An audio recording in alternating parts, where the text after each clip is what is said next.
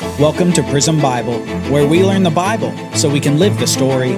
God has a part for each of us to play, and to understand our purpose, we need to grasp the big, beautiful story that's unfolding in history.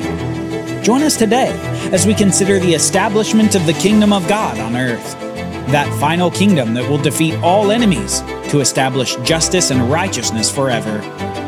You're listening to Prism Bible.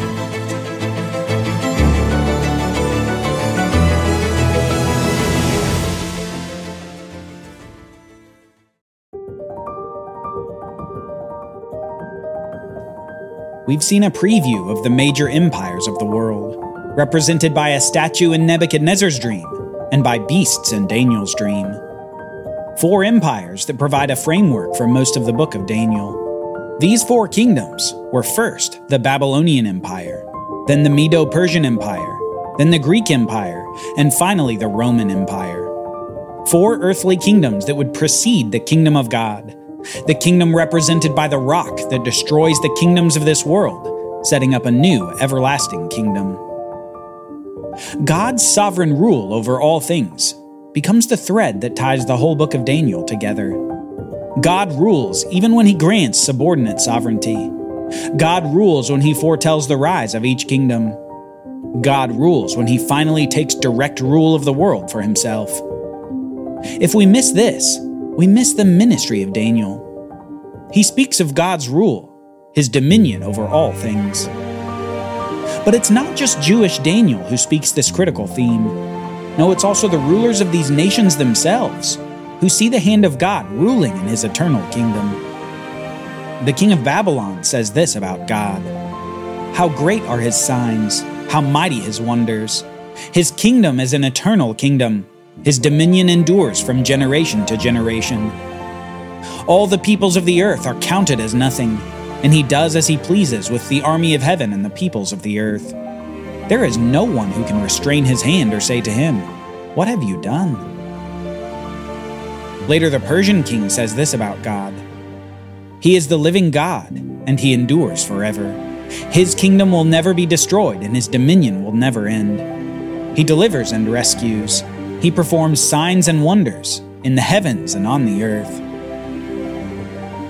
A critical point to learn in the life of Daniel and the kings of the empires is that despite the evil actions or intentions of the kings involved in world history, God remains sovereign over them.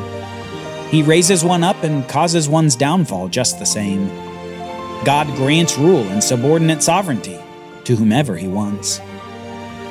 Didn't we see this very concept with the land of Canaan? For many, many years, there were people exercising dominion over the land. But when God decided to allow the Israelites entrance into Canaan and help them in battle, he was concurrently removing the dominion from the people who had been dwelling there. God raised the tribes of Israel to dominance in the land. Yet later, because of their disobedience, God also removed Israel from the land. God judged them for their sin and exiled them away from the land, some of whom ended up here in Babylon, some like Daniel. We can't properly understand the Bible without always keeping in mind the overarching sovereignty of God. That God, being over everything in the universe, can do what he wants whenever he wants with his creation. And the great thing that we know from the Bible so far is that God wants to bless all the nations of the world. But this question in the Bible is still developing an answer. How exactly will God bring all the nations of the world into blessing? And the answer is, at least partially, through the establishment of God's kingdom on the earth. We left off in our last lesson with a question.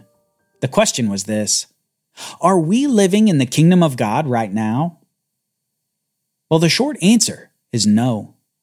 The establishment of the kingdom of God on earth hasn't yet occurred. And we know this for at least a few reasons. 1. The establishment of God's kingdom on the earth will be accompanied by all nations heeding the leadership of God from his throne in Jerusalem. 2. The establishment of the kingdom will be accompanied by a new temple in Jerusalem. And 3. The establishment of the kingdom will be accompanied by peace and justice that the world has never known before. This is the kingdom that we still look forward to. Yet from the standpoint of the book of Daniel, it is a little difficult to understand why it hasn't been established yet. After all, hasn't the Roman Empire come and gone already? Wasn't the Roman Empire the fourth kingdom from all these visions? After all we said about the kingdom of God destroying the fourth empire in the dreams of Nebuchadnezzar and Daniel, what gives? Well, we need to focus on something that will illuminate the prophets even more for us. Here it is.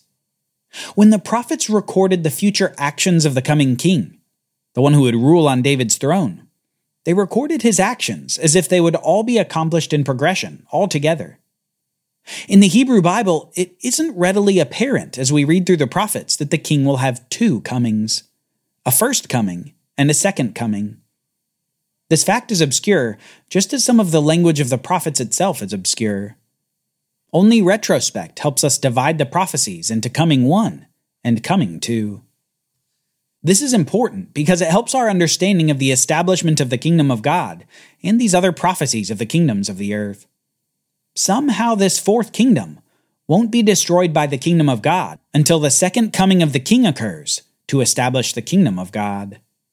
It appears then that the Roman Empire will in some way be reconstituted prior to the establishment of the kingdom of God.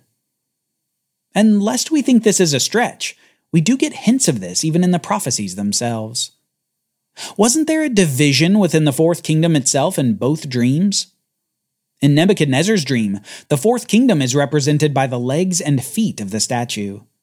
The legs, though, are of solid iron, whereas the feet are iron mixed with clay. This is a plain indication that there will be two versions of this kingdom that exist. Call them Rome 1.0 and Rome 2.0.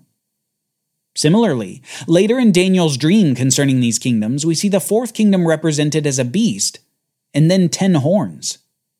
The angel tells Daniel that the horns represent kings themselves. So even here it appears that the fourth beast is a kingdom, Rome 1.0, with its second version being the 10 horns, or Rome 2.0. The point here is that both visions indicate that for the fourth kingdom of Rome, there are going to be two versions, and not just a single stagnant kingdom. This can help us as we try to make history in light of these prophecies. We've already seen Rome 1.0 that existed during the first coming of the king, when he announced but didn't establish his kingdom on the earth. And from our standpoint in the early 3rd millennium AD, we continue to look ahead to Rome 2.0 that will be destroyed by the final establishment of the kingdom of God on the earth. Admittedly, we're wading some deep waters now in Bible prophecy, and this may seem like an odd endeavor. After all, we're looking into the future using writings from over 2,500 years ago. But don't forget something that should motivate us to press on. God is the author of the scriptures. Yes, he uses human writers, but God is the one who breathes out these words for us. He doesn't just breathe them out, but he breathes them out for us. He wants us to read these and to understand them as best we can, so that we can be encouraged at what's to come, and so that we can be prepared for what's to come. Things aren't always going to go the way they're going today, with kingdoms rising, falling, and warring. There will be a day when the kingdom of God is firmly established on the earth in justice and righteousness. There will be a day when the strength of the kingdoms of man fails. One day, wars will stop, the striving will stop, and everyone will head to Jerusalem to see the king. Perhaps we can take away 5 key points from this. 5 things that can help us as we move forward in the story. First, Bible prophecy can be difficult to read and to understand. And difficulty is okay. Second, though prophecy may be difficult, it's not so difficult that we can't learn a lot from it. Our temptation is to always skip the hard things and move straight on to the easier things to understand. But rest assured, the more of the scriptures that we come to know and love, the more we will see the relevance and importance of learning from prophecy as well. Third, prophecy has been a focus of these lessons because this time period in the history of Israel is filled with prophecy. 17 of the 39 books of the Hebrew Bible are primarily prophecy, and most of them come out of this time before, during, and after this exile period. We're reflecting this quantity of prophecy through these small tastes of what we can learn through careful study of these texts. Fourth, prophecy often tells us more about the coming king, and these prophetic books were a primary source people used in the first century to identify the king when he came. Fifth, and finally, we don't have to be experts on Bible prophecy. Expertise will only come from a lifetime of study and consideration. One of the great things about the Bible is that it's a treasure chest that you can never empty. Take out as much treasure as you want, and there's always more to discover. More important than the deep waters of prophecy is first knowing the basic story and learning about the coming king. As we grow in our Bible knowledge and understanding, though, we will want to return to these prophetic texts. If the Bible is a treasure chest, then prophecies are like the heavy diamonds. It might take some work to lift them out, but the reward will be worth the effort. At the end of the day, God is working out His plan in history. History has a goal, and God is going to accomplish it. What we have is the advantage of these glimpses that God gives us for our encouragement and for our preparation. Preparation for the final establishment of the kingdom of God.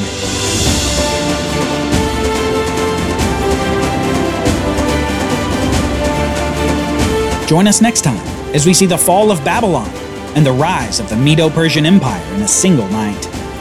A disembodied hand will write on the wall, a king will be assassinated, and a new power will rise. Don't forget to download the Prism Bible app, our mobile app to help you learn the Bible.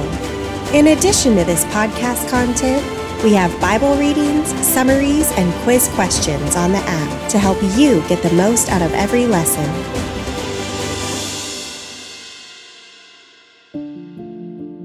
Prism Bible is a project of the Bible Literacy Foundation, a nonprofit dedicated to helping you learn the Bible.